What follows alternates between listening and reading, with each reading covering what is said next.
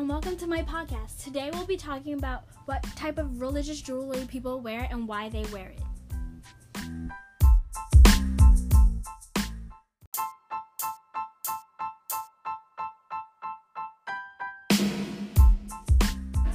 Here I have with me Ava, and she's going to tell us what kind of religious jewelry she wears.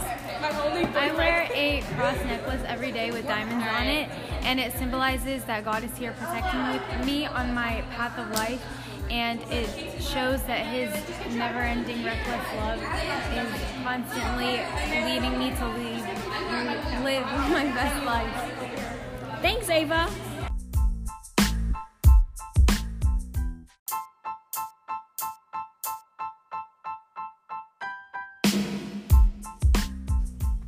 Here I have with me my sister Kiana, and she's going to tell me what type of religious jewelry she wears.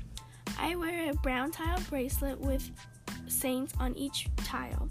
I wear it because it's my great-grandma's bracelet, and it makes me feel close to her. Thanks, Kiana.